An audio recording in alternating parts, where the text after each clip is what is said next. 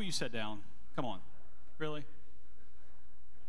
Good morning, Randolph Street family. It is good to have you with us this morning. Thank you for navigating the icy roads to come and join us in this most sacred space for us together as we lift up our voices and our hearts and our affections to our great God and Savior, Jesus Christ. I trust you have, throughout your week, experienced the goodness of the Lord as you have been reading the scriptures and living before Him by faith. I pray that you have continually experienced His good and new mercies each and every day of your week. If you're joining us online this morning, thank you for navigating your path from your bedroom to the living room and joining us this morning. We miss you guys and gals. I hear rumors of some who will soon be returning to our gathering, and we are excited about that. If you're visiting with us today, we welcome you. We would love to talk with you after our gathering if you have an opportunity. Typically after our gathering, you'll find Pastor Tim or myself lingering up here somewhere. If you get a chance, we would love to meet you. Just a few announcements. If you'll grab your bulletins, just very quickly, a few things that are in the bulletin, a couple of things that are not in the bulletin. Teenagers, I'll point you to that very quickly. It's not in your bulletin. March 6th, Stephen is planning a ski trip up to Winter Place. If you have questions about that, you can see him. But that's a Saturday, March the 6th. If you're interested, please let him know, as we need to get lift tickets ordered soon. March the 6th. A couple of other things in your bulletin. Member interviews. This starts tonight. We're putting these together just to introduce you to our members here at Randolph Street so that you can hear kind of the stories of God's providence in one another's lives and give you an opportunity to really do two things. One, to rejoice over God's faithfulness in the lives of His people. And two, learn how to pray for those within our church family. I trust that this evening, as we launch our first of these with Carlotta, you will enjoy her testimony. It will be instructive to you, helpful to your soul, and again, that you can join with her in thanking God for the kind grace that He has shown her through her life. So tonight at 7 p.m., it's live feed only. Don't show up, okay? Live feed only. Join us 7 p.m. The following Sunday night, February the 21st, is really the capstone to this most unusual membership class we're walking through. Okay, so our new members class is really happening during our Sunday morning preaching, plus this additional session that we're hosting on February the 21st at 6 p.m. Tim and I will be here. We're going to be talking about kind of the purpose of Randolph Street, the vision of Randolph Street, how we organize as a local church, just some of the things that we deeply value here.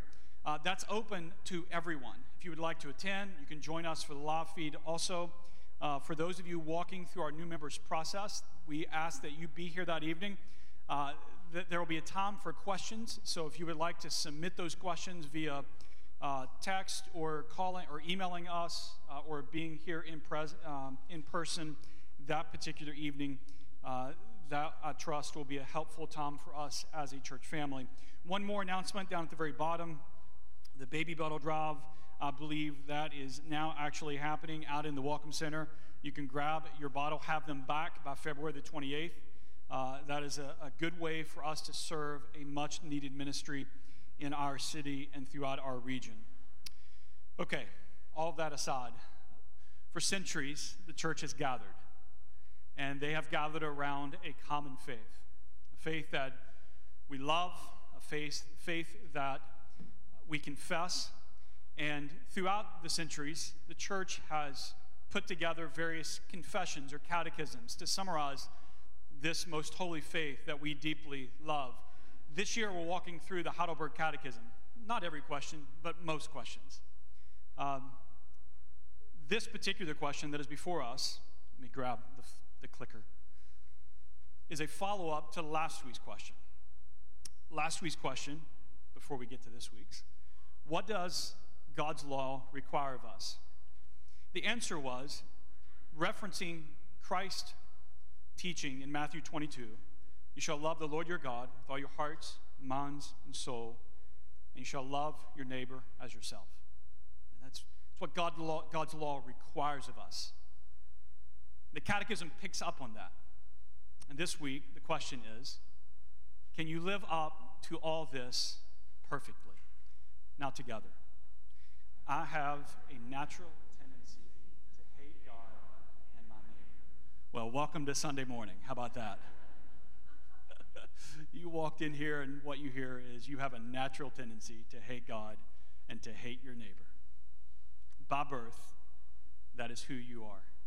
In Adam, this is what we do. But thank God that our natural tendencies have been met by supernatural grace. And now, because of what God has done for us in Christ, my brothers and sisters, you join together in this room. And now, instead of hating God and hating your neighbor, you love God. And not only do you love your neighbor, you love your enemies. The only explanation for that, nothing to do with you.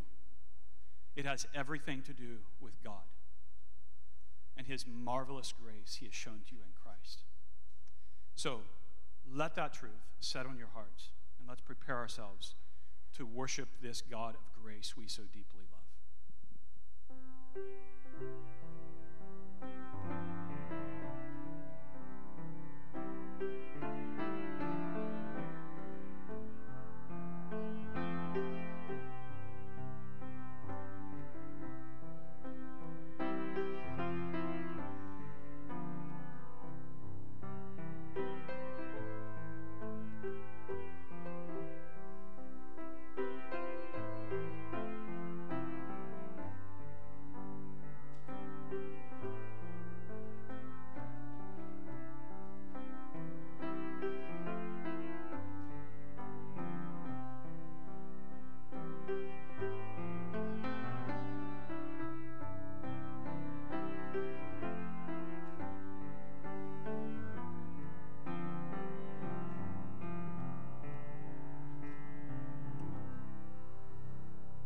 Father, as we begin this Lord's Day, help us as your people to be mindful as we move into this time of worship and praise, of lifting our voices up in song to you, our God.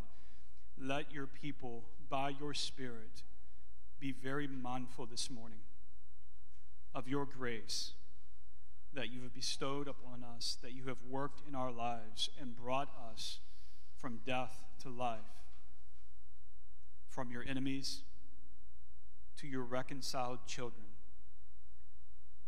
from those who hate you to those who love you. Lord, for all of us in this room or at home who have faith in Christ, let us be mindful. We do so only by your grace. Let that be the foundation we worship on this morning. Your sovereign, undeserved, unmerited, miraculous, effectual, life-changing grace. Let our hearts rest there, and from that, O God, let our mouths sing praises to you, our great and glorious and merciful God. I pray for our church family here and at home, Lord, that through this time, singing, reading, prayer, confession, preaching, you would be pleased, Lord, to do a good and holy work in our hearts, conforming us to Christ, that we might live out the primary purpose of our lives, that we would live for the praise of your glory. So God, do that good work today. I pray for my brother as he comes in a few moments and preaches. Lord, that you will use your word in our hearts effectively today. We ask that now in Christ's name. Amen. As we begin to worship this morning, please stand and let us hear the word of God call us together as the people of God to worship. Psalm 57. Be merciful to me, O God, be merciful to me. For in you my soul takes refuge. In the shadow of your wings I will take refuge till the storms of destruction pass by. I cry out to God Most High, to God who fulfills his purpose for me. He will send from heaven and save me. He will put to shame him who tramples me. God will send out his steadfast love and faithfulness. My soul is in the midst of the lions. I lie down amid fiery beasts, the children of men whose teeth are spears and arrows, whose tongues are sharp swords. Be exalted, O God, above the heavens. Let your glory be over all the earth. They set a net for my steps. My soul was bowed down. They dug a pit in my way, but they have fallen into it themselves. My heart is steadfast, O God. My heart is steadfast. I will sing and make melody. Awake, my glory. Awake, O harp. I will awake the dawn. I will give thanks to you, O Lord, among the peoples. I will sing praises to you among the nations. For your steadfast love is great to the heavens, your faithfulness to the clouds. Be exalted, O God, above the heavens. And let your glory be over all the earth. Amen.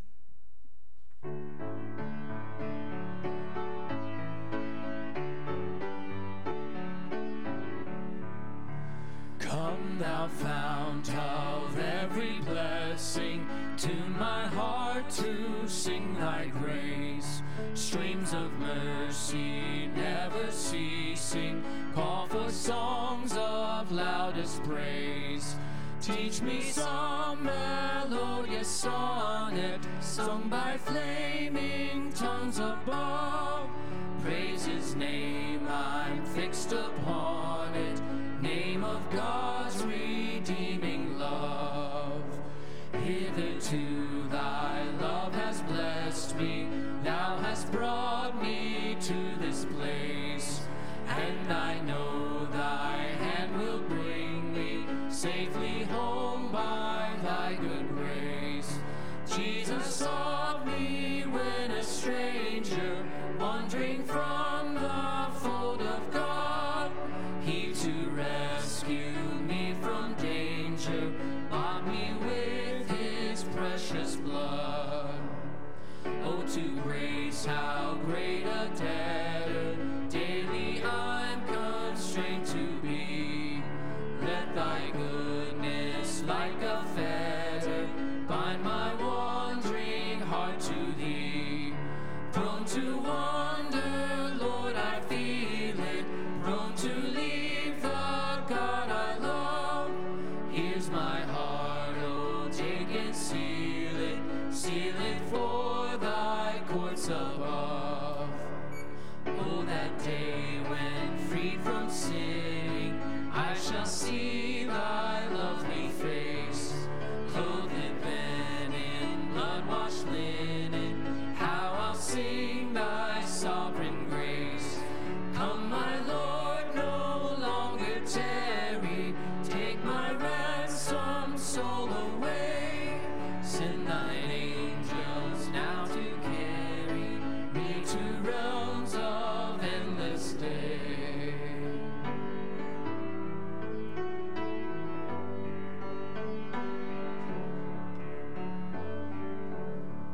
In Christ alone my hope is found. He is my light, my strength, my song, this cornerstone, this solid ground, firm through the fiercest drought and storm. What heights of love, what depths of peace, when fears are stilled, when striving cease. My comforter, my all in all, here in the love of Christ I stand.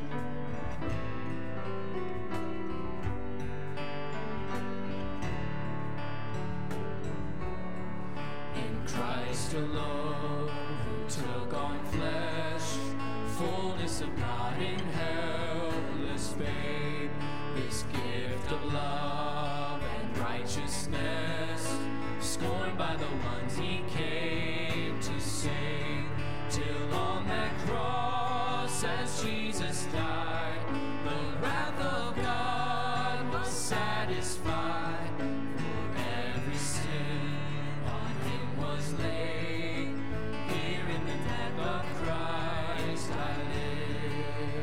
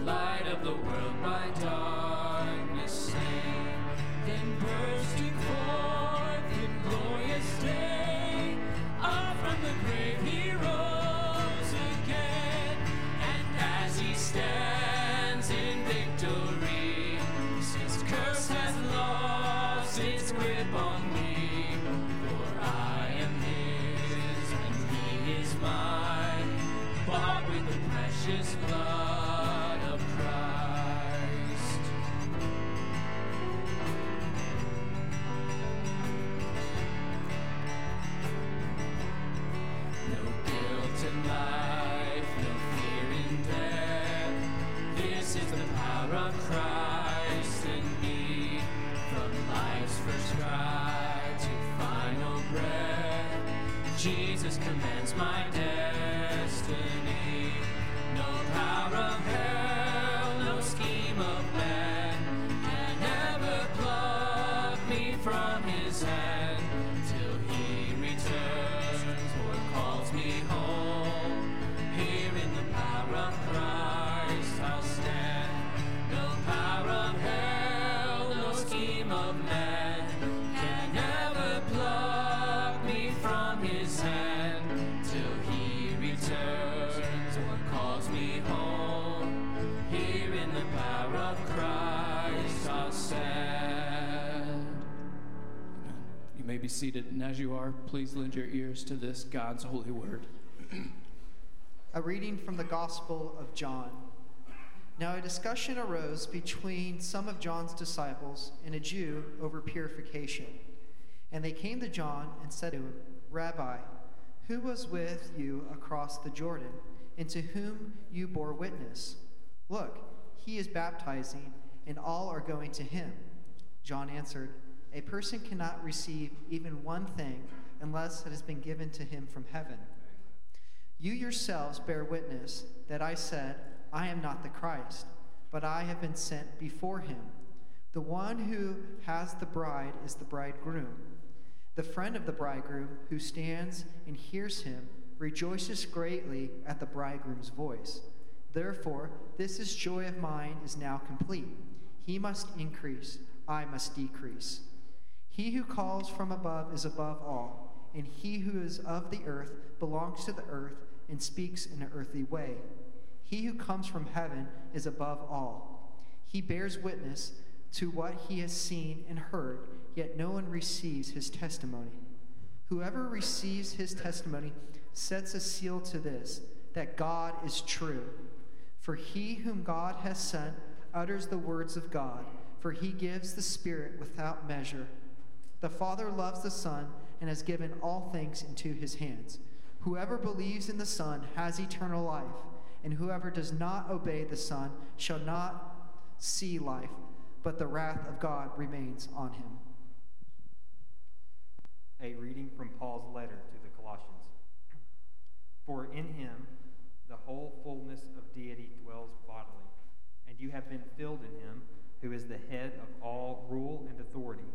In him also you were circumcised with a circumcision made without hands, by putting off the body of the flesh, by the circumcision of Christ, having been buried with him in baptism, in which you were also raised with him through faith in the powerful working of God, who raised him from the dead.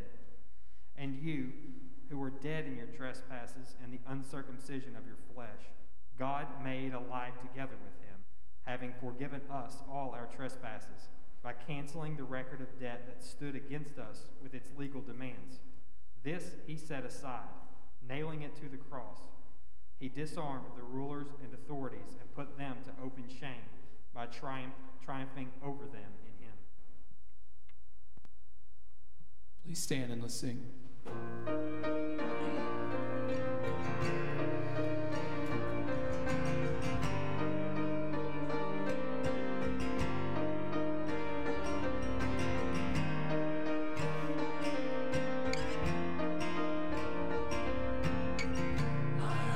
Is built on nothing less than Jesus' blood and righteousness. I dare not trust the sweetest frame, but wholly trust in Jesus' name.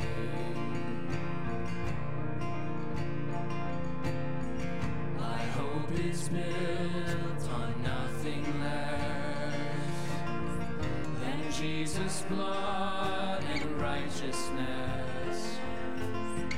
I dare not trust the sweetest frame, but wholly trust in Jesus' name.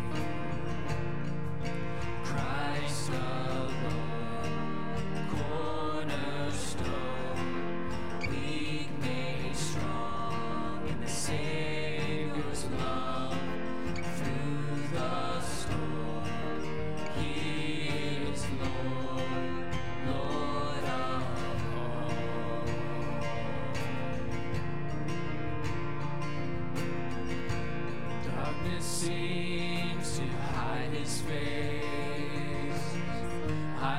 rest on his unchanging grace. In every high and stormy gale, my anchor holds within. My anchor holds within the veil. Christ alone, cornerstone, weak made strong in the Savior's love. Through the storm, He is Lord, Lord of all. Christ alone, cornerstone, weak made strong in the Savior's love. Through the storm, He is Lord, Lord of all.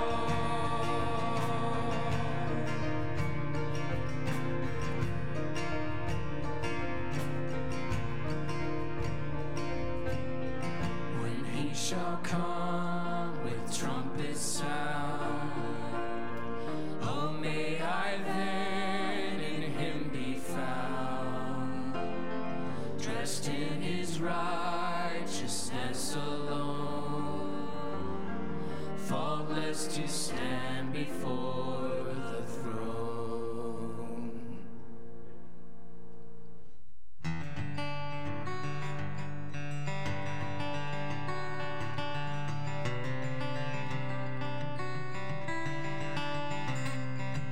I stand amazed in the presence of Jesus the Nazarene, and wonder how He could love me, a sinner condemned unclean. How marvelous, how wonderful, and my song shall ever be. How marvelous, how wonderful is my Savior's love for me. He took my sins and my sorrows, He made them His very own. He bore the burden to Calvary and suffered and died alone, singing how marvelous, how wonderful, and my song shall ever be. How marvelous, how wonderful is my Savior's love for me. When with a ransomed in glory, His face I at last shall see, to be my joy through the ages, to sing of His love for me, singing how marvelous, how wonderful, and my song shall ever be. How marvelous, how wonderful is my Savior's love for me. How marvelous, how wonderful, and my song shall ever be. How marvelous, how wonderful is my Savior's love for me. Amen. You may be seated.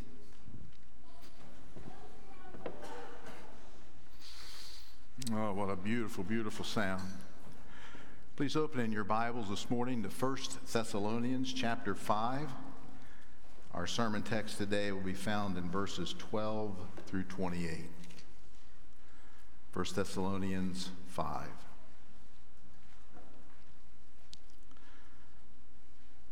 We ask you, brothers, to respect those who labor among you and are over you in the Lord and admonish you, and to esteem them very highly in love because of their work. Be at peace among yourselves. And we urge you, brothers, admonish the idle, encourage the faint-hearted, help the weak, be patient with them all. See that no one repays anyone evil for evil, but always seek to do good to one another and to everyone. Rejoice always, pray without ceasing, give thanks in all circumstances, for this is the will of God in Christ Jesus concerning you. Do not quench the spirit, do not despise prophecies, but test everything. Hold fast to what is good. Abstain from every form of evil. Now may the God of peace himself sanctify you completely, and may your whole spirit and soul and body be kept blameless at the coming of our Lord Jesus Christ. He who calls you is faithful. He will surely do it. Brothers, pray for us.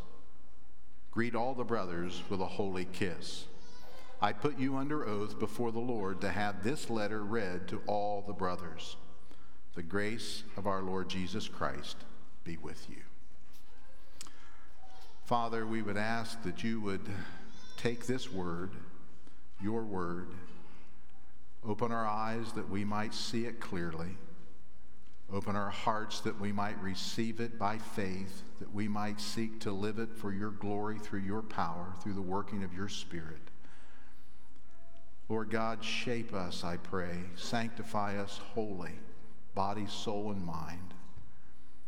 Lord, I pray that we as a church would understand the nature of the relationships, the heart of this body. Lord, that we would be a people that would know how to interact with one another and ultimately how to worship you. Father, how to be changed by you into the image of your Son, Jesus Christ. Lord, I would pray that you would give me liberty of mind and tongue. Give our folks here today the ability to listen clearly, those who are at home, the challenge of being able to really focus on what is being said. But Spirit of God, I pray that you might do that. Father, help us to learn to love the church, your body, your people, the redeemed of all the ages. Oh God, do that work in us, I pray, in Christ's name. Amen.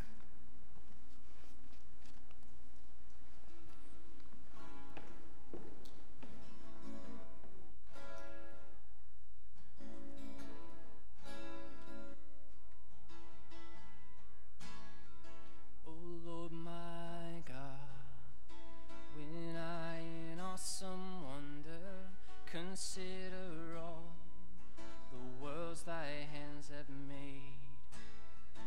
I see the stars, I hear the rolling thunder, thy path throughout the universe displayed. Then sings my soul, my Savior God, to thee. How great thou art!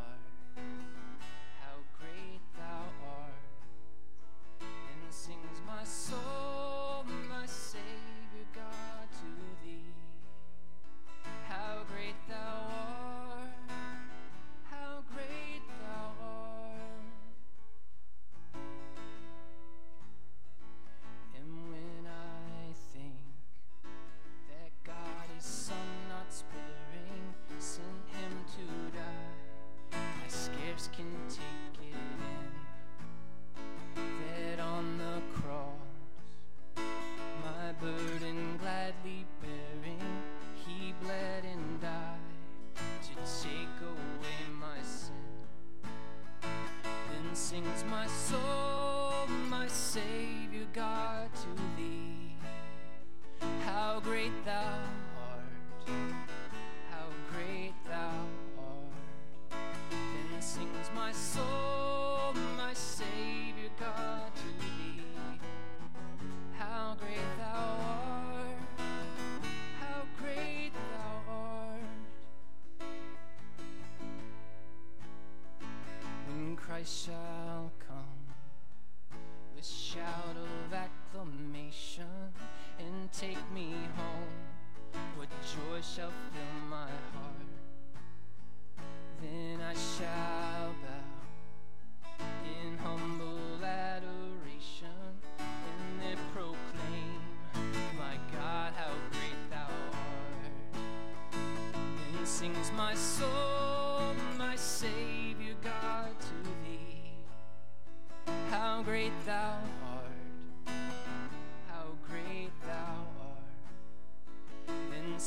my soul, my Savior God, to thee. How great thou art, how great thou art, how great thou art, how great thou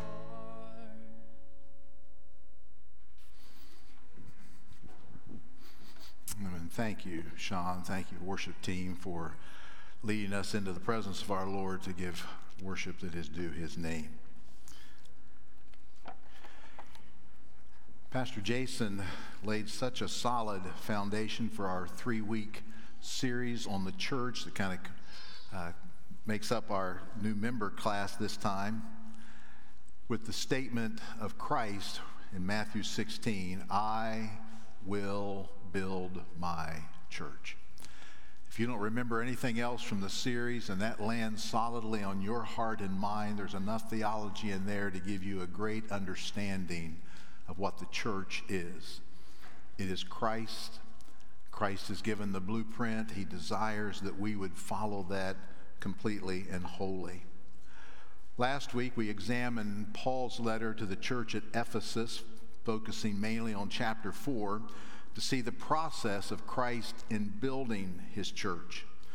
We saw that the process began with God the Father from eternity past choosing a people and predestining them for adoption as sons according to the purpose of his will, to the praise of his glorious grace. Christ redeems this chosen people through his blood, and the Holy Spirit, who is the guarantee of our eternal inheritance, seals those who have heard the gospel and believed in Christ until we acquire possession of that inheritance again to the praise of his glory. It all begins with a work of grace by the hand of God. It cannot start. You cannot be a part of the church outside the sovereign working of God's grace in your heart to call you unto himself and save you. It is those people that Christ has redeemed. Paul informs us that Christ is the head of the church, which is the body of Christ, the people of God. To help us better understand the church and how Christ is building it, Paul uses a number of metaphors to explain it.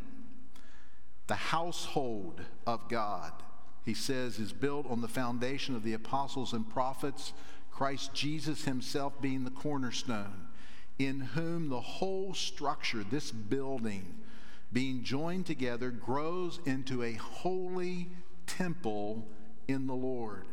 In him you also are being built together, listen to this, as a dwelling place for God by the Spirit. Borrowing Old Testament language, the temple of God, the dwelling place of God, that we, the people of God, those redeemed by Jesus Christ, are that dwelling place of God. He goes on in chapter 5 of Ephesians and says, Christ loved the church, and he gave himself up for her, that he might sanctify her in order that we would look like Christ, having cleansed her by the washing of water with the word, so that he might present the church to himself in splendor, without spot or wrinkle or any such thing, that she might be holy and without blemish. For no one ever hated his own flesh, but nourishes and cherishes it, just as Christ does the church. Behold, we are members of his body. What breathtaking language as we see the Word of God opening up the reality of the church. And we, the people of God, need to realize with deep humility and thanksgiving what our relationship is to Christ, he who is the eternal living God, the church. The church is so much more than a building. The church is so much more than an organization. The church is so much more as a place we go to have our needs met, to be entertained. The church is the body of Christ, the bride of Christ, the dwelling place of God. The church is that which is loved by Jesus Christ. Jesus Christ gave himself for the church, his body, his bride. Every member of this redeemed people of God is given grace. They are given a gift to be used to build up the body in love, that the body may be conformed to the image of Jesus Christ, to the praise of his glory. That is the goal. That is the ultimate end of the process, that we would be built up, mature people growing into our head, even Christ. That we would be a Christ-like people. That when people come to Randolph Street, they would see not just people, but people who love God, that they would see Jesus Christ working in and through us. Today, I would like to look at the text in 1 Thessalonians that I read just a moment ago to see what I would call the heart of the church, the function of relationships within the body of Christ, and in particular to the local church. Paul opens the letter to 1 Thessalonians in this way: Paul, Silvanus, and Timothy, to the church of the Thessalonians in God the Father and the Lord Jesus Christ, grace to you and peace. If we had been back in that day and Randolph Street would have existed in the first century and Paul would have come to this city and established this church, he would write back to us as a local body of believers, the church, the greater body of Christ. But within every locale, that church manifests itself in local bodies, just like Randolph Street. It is important that we understand that we are the people of God, that God loves us, and we have a certain role, we have a certain goal that we are seeking to attain. Remember, Christ said, I will build my church.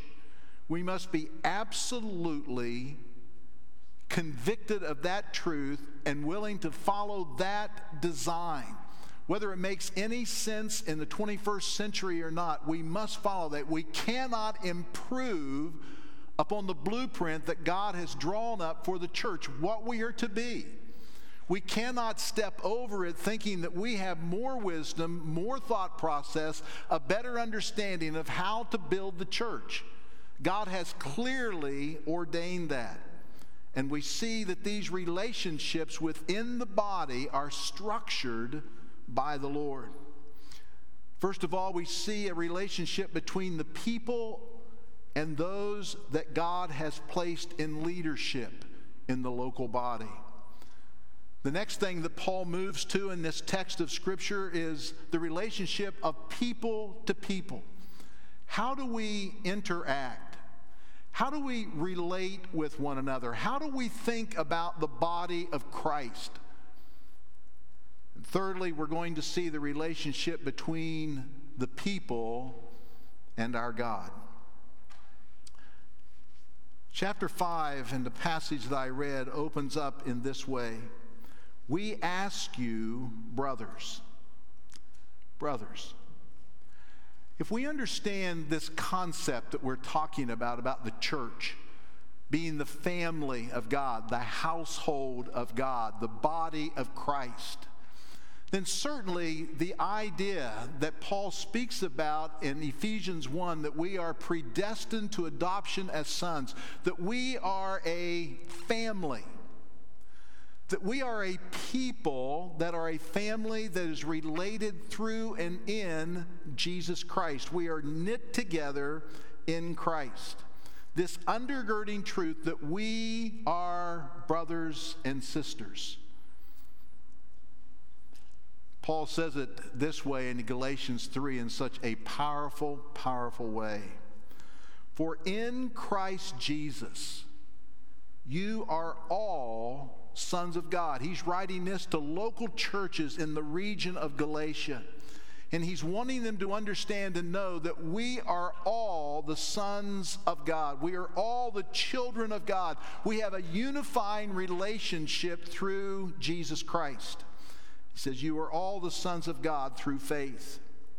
For as many of you as were baptized into Christ, placed into Christ upon our salvation, baptized into Christ, have put on Christ. There is neither Jew nor Greek. Now that's not a statement that alarms us today. But in the first century, that was a radical statement. There's neither Jew nor Greek. We are all the same. We are all one in Christ. There is neither slave nor free. Your economic status means absolutely nothing in the body of Christ.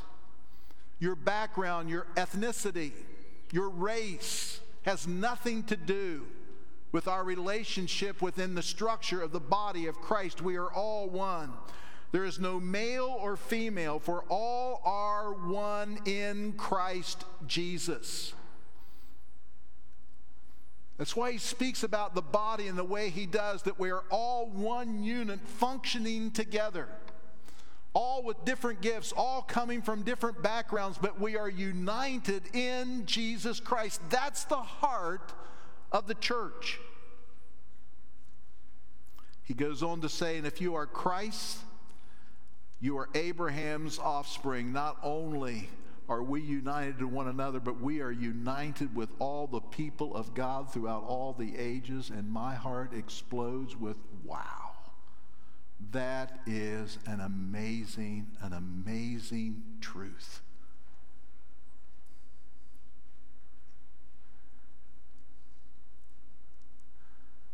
We are one. Not only in the sense of whether it is black or white, male or female, but also in the various struggles and personalities that we find within the church. We are family. I don't know what your family is like, but my family, people are different. And the bigger your family grows, the more different people are. We have 4 children. You would think having the same parents, each one would be the same, but they're not. Their personalities are so different. Their likes and dislikes, the things that they do and don't do, are very different. You think about the body of Christ. You look around this room today and you will recognize that we are different. One of the statements that we make in our classes is that we are wanting unity, not uniformity. It is not critical to us that everyone looks the same and dresses the same, have the same preferences, go about everything in the same way. It's not going to happen. How do we relate to one another within that context? The first relationship that Paul opens up is between the leadership and the people. What is the obligation of the leadership, the elders in a local church? What is their relationship? What is their responsibility? What has God ordained as he is building his church? What has he ordained them to do, them to be like? What is the heart of that relationship? 3 words he says here in verses 12 and 13 as he deals with this relationship. First of all, he says, those who labor. Leadership is to labor among you. It says they are over you. They labor and they lead. And thirdly, he says, and admonish you. They encourage you. They strengthen you. They are ones who call you to obedience through the Word of God. I'd like to go back for just a moment to chapters 2 and 3. I've made this statement from this pulpit before. I've made it so many times through my years of ministry because these 2 chapters, chapters 2 and 3, have rested in my soul and been a guiding truth in my life in shepherding God's people. It has been that way for many, many, many years. I am thankful that God brought my heart to this text early in my ministry as a pastor, as a shepherd, as an elder. You listen to what Paul is speaking about, his relationship as a leader in the church, particularly the relationship of those that no doubt Timothy ordained as leaders, elders in the church at Thessalonica, when Paul sent him back there to give stability to that young church that Paul was taken away from so very quickly in their little history.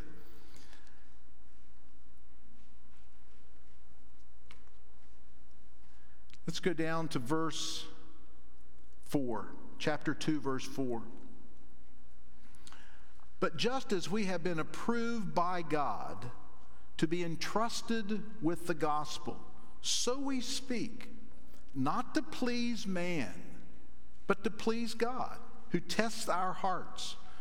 For we never came with words of flattery, as you know, nor with a pretext for greed. God is witness.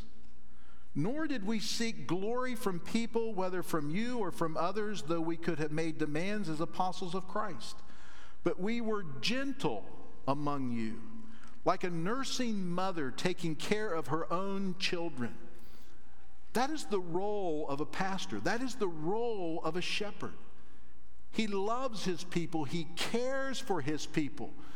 It feels like a nursing mother with a child, wanting to protect them, wanting to care for them. So we, being affectionately desirous of you, we were ready to share with you not only the gospel of God, but also our own selves, because you had become very dear to us. Can you imagine a church? Can you imagine a relationship between the leadership and the people that lack love, that lack care, that lack the willingness to weep with someone, to rejoice with someone, to care about someone, to plead for their heart and their walk with God? That is the role that God has ordained. That was the role that Jesus Christ had with his disciples, the role that the very heart of God has for his people, to care for them. For you remember, brothers, our labor and our toil. You remember he says they are to labor among you. Let's go down to verse 11. He says, for you know how, like a father with his children, not only is the leadership to be like a mother caring with great affection, but they're to be like a father, one who exhorts each one and encourages you and charges you to walk in a manner worthy of God, who calls you into his own kingdom and glory. To be able to stand in the presence of God before his people and call you to live a life that is worthy of Christ, to call you to deal with sin, to call you to repentance, to recall you to restore your thought process, to renew your thinking, to call you to obedience, to call dads and moms to godly Christian homes, to call brothers and sisters to care for one another, to call you to be good stewards of what God has said, to be able to preach to God not in arrogance, but with a heart that is shaped with affection, calling people to be obedient to what God desires through the teaching of God's holy word. Verse 19, chapter 2. For what is our hope or joy or crown of boasting before the Lord Jesus Christ at his coming? Is it not you? For you are our glory and joy. When those who are shepherding the flock, your elders here, stand before God and give an account for God, to God for our ministry, your lives will be the fruit of our labor. You are our glory and joy. Not more so than God, of course. That's not what he's saying. It isn't a big building. It isn't accolades from someone. It isn't how many numbers, how many things that you have. It is people. The heart of the church is the people of God. The heart of the church is Christ. It is so easy to get so sideways in this. But it is critical that we understand this is how Christ is building his church. This is the blueprint. Anything else is off the chart.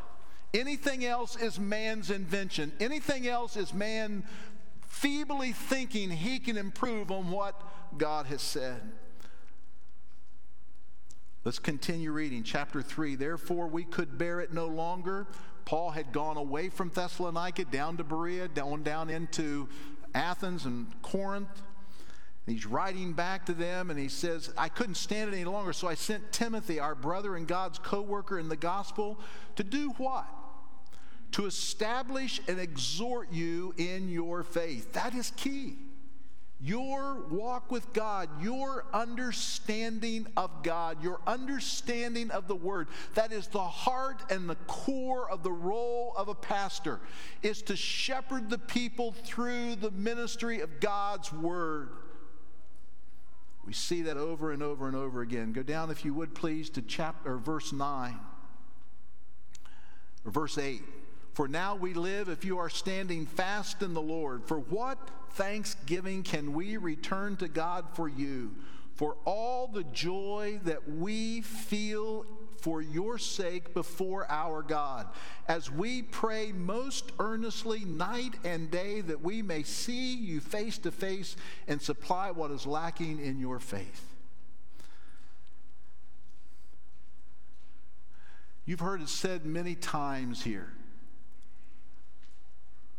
The joy that fills our souls as we have the privilege of shepherding you, the people God has placed under our care. I love the people of God. I've had the privilege of pastoring, planting churches throughout our many years, Becky and I, many years of ministry. Every church I look back on, there are people that are so dear to my soul.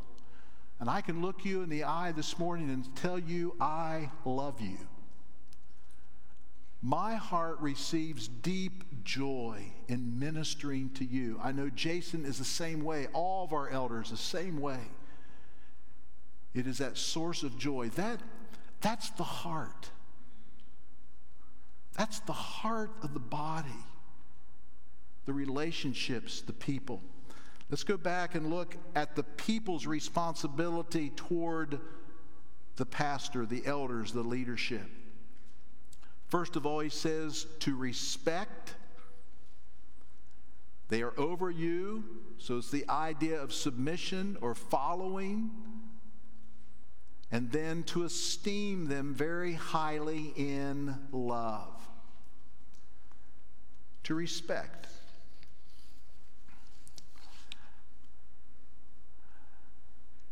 Simply, the idea here is to know, to appreciate, to recognize. I really don't need to say a whole lot to anyone here. You folks love us. You care well for us. I never walk in here feeling like I'm in an adversarial relationship. That does happen in local churches from time to time. But I always sense your love, your appreciation, your acceptance.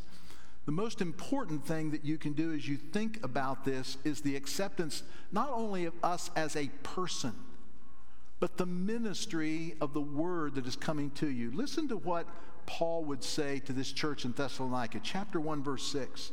And you became imitators of us and of the Lord, for you received the word in much affliction.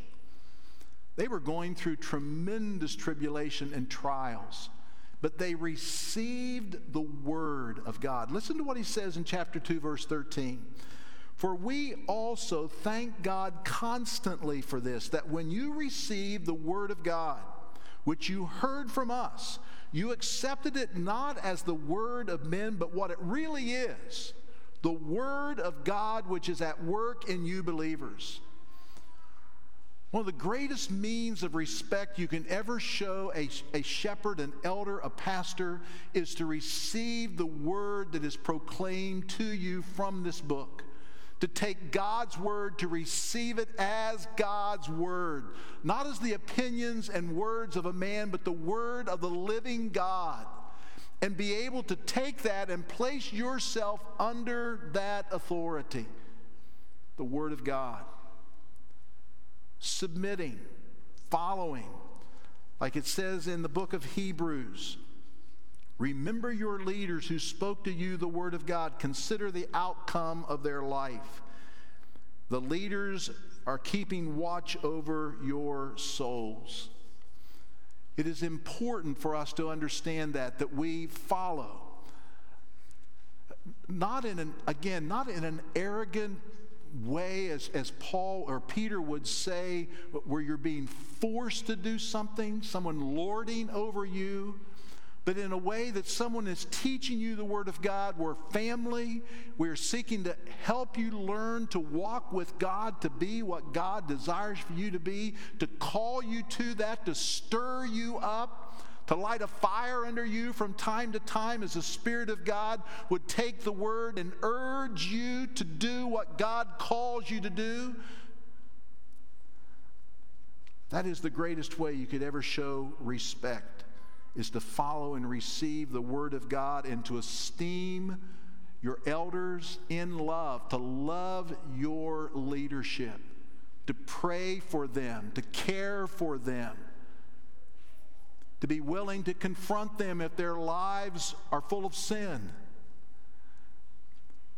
to be a people who care deeply about the folks that God has put over you. And again, I can't complain. You have been a wonderful church family. Jason has said that over and over and over again from this pulpit, and I would echo the same words. We are blessed to pastor such a good people. Now, what about with one another? People to people. Do you have any relatives that, honestly, are kind of tough to live with? I don't want anyone to stand up and shout someone's name. But in just about every family, brothers and sisters and in-laws and aunts and uncles, and there are people that you scratch your head, they're just different than you, they're strange, they go about life in a different way. Some people are just hard to get along with, they're contrary with everything. Some people are takers, some people are givers, but it's family. Well, the same thing is true in any local assembly. There are different people, and he acknowledges that. Let's go down to verse 13, the end of it. He says, first of all, be at peace among yourselves. I want to read a verse. I was going to preach from Romans 15. Matter of fact, Jason this morning said, what are you preaching from? And I told him 1 Thessalonians 5. He looked at me like, whoa, what happened? I want to read you a text that captured my heart in Romans 15. I just ended up moving into this text because I felt like it captured what I wanted us to see in this new member class. Romans 15, 5 through 7. Listen carefully. This is beautiful. May the God of endurance and encouragement grant you, so it comes from God. Jesus said, I will what? I will build. The church is not a man-made institution. The church is not about man. It is about what God is doing for God's glory. Get that in your mind. Set that in your heart. It will help you understand as you read the Word of God why the church is so important. May the God of endurance and encouragement grant you, now listen, to live in such harmony. Not that we're singing the same note, but we are in harmony. Two different notes, but with a beautiful sound. We are in harmony with one another. Now listen to this. In accord with Christ Jesus. We're not looking for everyone to look the same, but we're looking for a unified heart focused around Jesus Christ. Our goal is to exalt Christ. Our goal is to lift up Christ. He goes on to say, in accord with Jesus Christ, that together, all of us, you may with one voice glorify the God and Father of our Lord Jesus Christ. Hallelujah. That's a Sunday morning gathering. That is the people of God coming together, different though we might be, maybe a little bit different note here and there, but a harmony and accord with Jesus Christ. And we with one voice, we lift up our voice. The psalmist cries out over and over and over again, lift up your voice. We lift up our voice to glorify God. That's what it's all about. It is not about entertainment. It is about glorifying God. It is about, as we glorify God, singing psalms and hymns and spiritual songs to the Lord, that our hearts are built up, that our hearts are encouraged, that our hearts swell together as a people as we give glory to the God who has purchased us. This is His church. He has redeemed us. He has sealed us with the Holy Spirit of God. And oh, how we need to exalt Him. That's the heart of the church.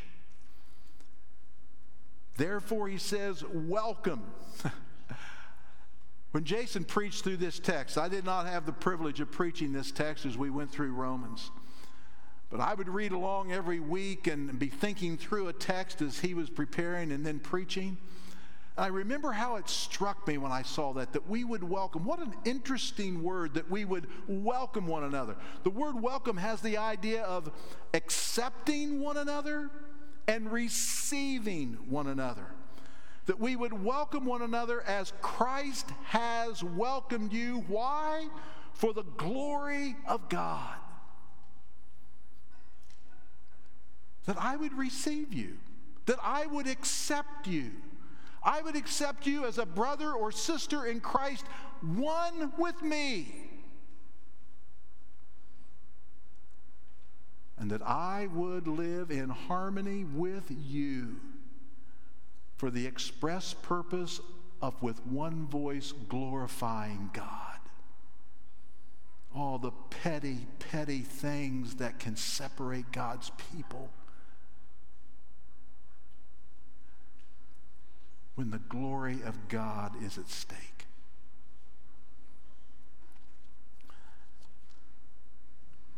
Let's go back to verse 14, 1 Thessalonians 5. You probably didn't leave. I want us to see here, he's going to speak about three groups of people. He's going to speak about the idle, in verse 14. We urge you, brothers, admonish the idle. He's going to speak about the faint-hearted. We are going to encourage the faint-hearted. And he's going to speak about the weak. We're going to help the weak. And then we're going to be patient with everyone. What are these three groups of people? Not everyone is growing at this church at the same rate. Not everyone battles the same problems that we bring into our relationship with Jesus Christ. We're sinners. We're broken. God justifies us. He redeems us. But He takes a process of sanctification, which we're going to see in a moment, to make us like Christ. And so within any body of believers, you're going to find people who are battling different things. Different than you, different than I. But we're all doing something. How do we deal with them? Even the ways in which we respond to them is different. It's like parenting. You get your first one figured out, and you think, all right, that's not that bad. Then the next one comes along. And the things that you did with the first one just doesn't seem to work with the second one. And so you kind of have to adjust. You have to mold in how you're parenting them. The truth is always the same. The principles are always the same. But how do you engage with them? First of all, he says the idle.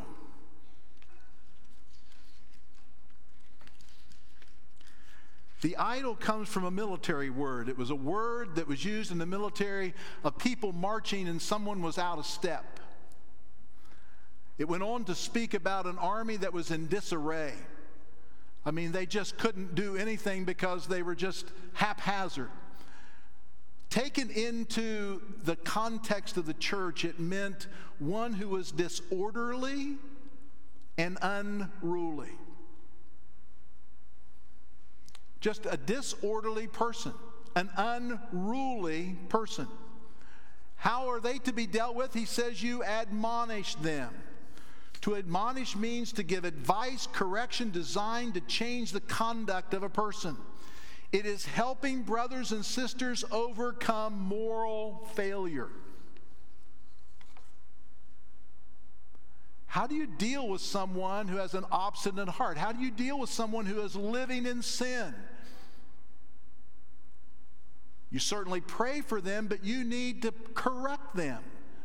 You need to press truth into their heart with all gentleness, not as a bully, not as arrogant, but with gentleness. But you press into that, seeing their behavior change. Sometimes there are steps of discipline that God brings into play with this very scenario here. But you admonish the idle, the unruly, the disorderly. Secondly, he says, you encourage the faint-hearted, timid, discouraged, ready to give up. You read through the book of 1 Thessalonians, and you recognize they had reason. They were enduring tremendous persecution because of their relationship with Jesus Christ. And they were discouraged. There are people who are here today who are discouraged. In life, you're discouraged in your faith. You don't blow them out of the water.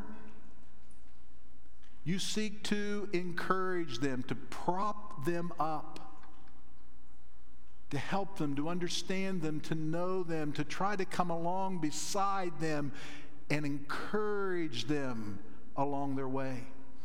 The last grouping of people are the weak.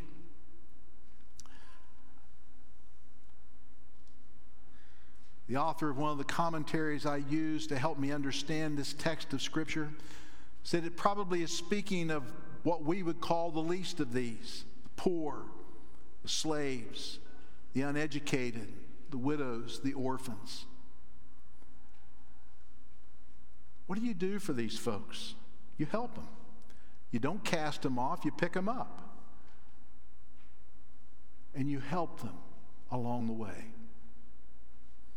Mercy ministries, we sometimes refer to this. Thinking about people that are going through difficult times. You were so good. Pastor Jason spoke about this when we were talking about our budget, the thousands of dollars that came in to help those who were going through hard times. That's what we do in the family. We don't just blow by people. They don't look a certain way, they don't dress a certain way, they don't meet the status of our church, they smell a little bit, that sort of thing. You just cast them away because they don't fit in here. They don't really make the budget, they don't bring money in. Oh, that would be sad. I even hate to say that coming out of my own mouth. It's what happened when James wrote to these people. Someone who came in was dressed nice. Oh, you brought them right up to the front of the church. Someone who wasn't like that, oh, they sat in the back. James said, not to be like that. We care for people. We help those. And then you just have patience for everybody. You need to have patience with me. I need to have patience with you. We just recognize that this isn't a sprint. This is a process. This is a journey. And it might take a long time for these things to really soak into the heart. You know, sometimes in life, people don't really mature when they're supposed to. Sometimes men are still kids when they're 35, 40 years old. They've just not really learned the responsibility of being a husband or a dad, and they just want to play all the time. But eventually, they grow up and accept that responsibility. Patient. People grow at different rates. People are battling different things. And oh, how we need to just labor in the Word gently, day, week after week, taking the Word of God and placing it in the heart, watching the Spirit of God make that change, as we'll see in a minute.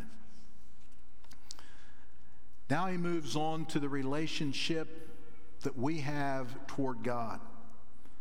He goes on, verse 15, see that no one repays evil for evil, but always seek to do good to everyone. Be patient with me. As I get older, you're going to have to be more patient with me. All right, verse 16. He says, rejoice always, pray without ceasing, give thanks in all circumstances, for this is the will of God in Christ Jesus concerning you. Wow. Those are overwhelming words. When everything's going well, those words just kind of roll off our backs, no big deal. But when there is something major marches into your life, God brings into your life, sovereignly, providentially. All these things are a task. They are a struggle. Let me read a quote. It's a long quote, but I thought it summarized so well what the author is getting at here, what Paul's getting at. As the worldly or the unsaved man goes on his way, he meets with some things which make him happy and some about which he complains bitterly. This unsaved man, he conceives of life as a matter more or less of chance. Accordingly, he welcomes the workings of chance which favor his purposes and objects to those which do not. But when a person comes to see that God in Christ has saved him, everything is altered. He now realizes that God's purpose is being worked out. He sees the evidence in his own life and in the lives of those about him. This leads to the thought that the same loving purpose is being worked out even in those events which he is inclined not to welcome at all. When he comes to see God's hand in all things, he learns to give thanks for all things. Tribulation is unpleasant, to say the least.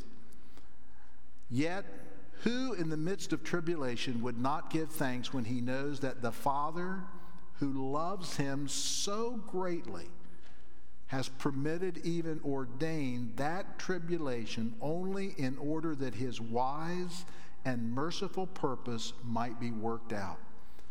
So out of this great central truth of Christianity, Paul calls on his friends to practice the continual giving of thanks.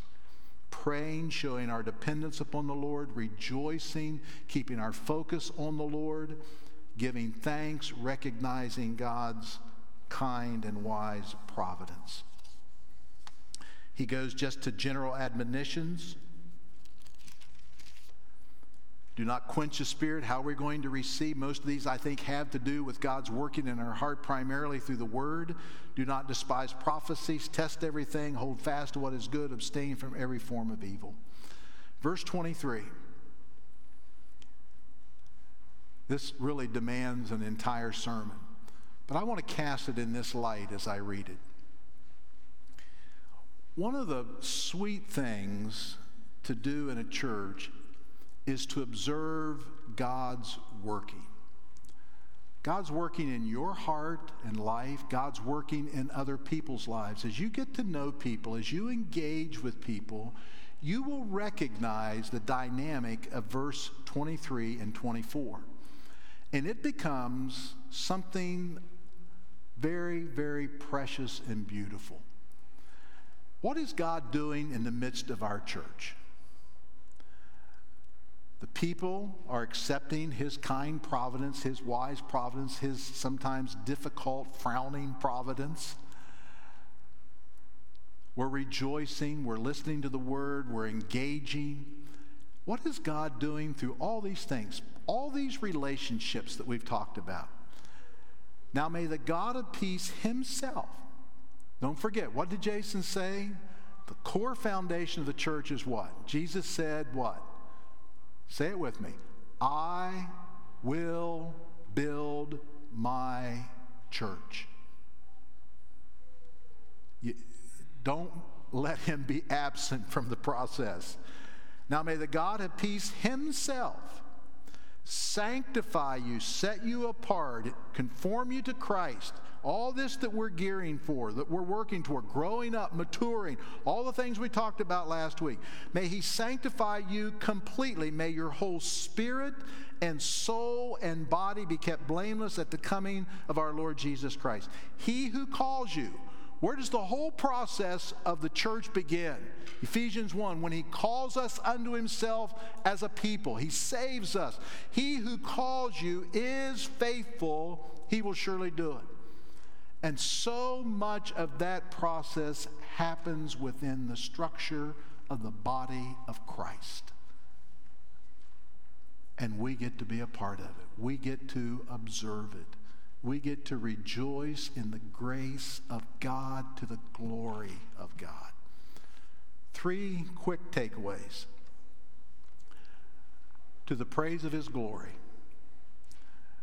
That's more than just a statement we make here. That is the core of the church. To the praise of his glory. Always the ultimate goal. I would encourage you, get plugged in, get messy if necessary. Get plugged into the body. It's a beautiful thing. It might be messy, but it's a beautiful thing because it is what God is doing. God is working. Get involved. Get plugged in. Give yourself to the church. Thirdly, love the church. Because to love the church is to love Christ. Rightly understood, the church as the people of God, the body of Christ, the working of God, all these things coming together, love the church. And I know you do.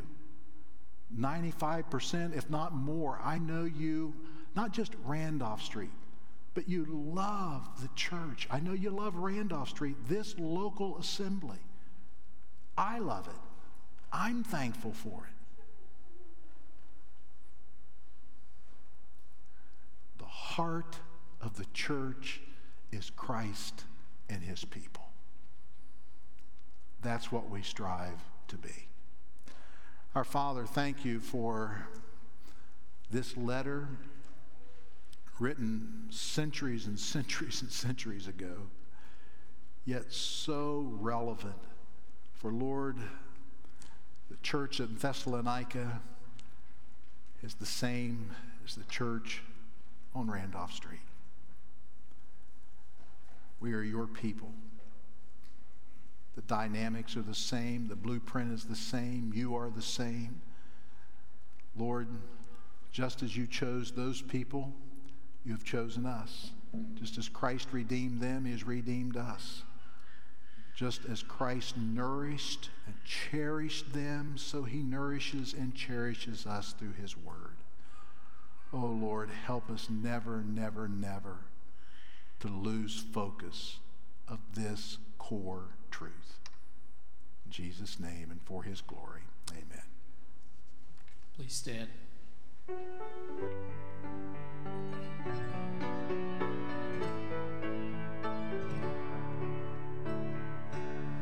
I once was lost in darkest night, yet thought I knew the way. The sin that promised joy and life had led me to the grave. I had no hope that you would own a rebel to your will. And if you had not loved me first, I would refuse you still. But as I ran my hell-bound race, indifferent to the cost, you looked upon my helpless state and led me to the cross. And I beheld God's love displayed. You suffered in my place. You bore the wrath reserved for me. Now all I know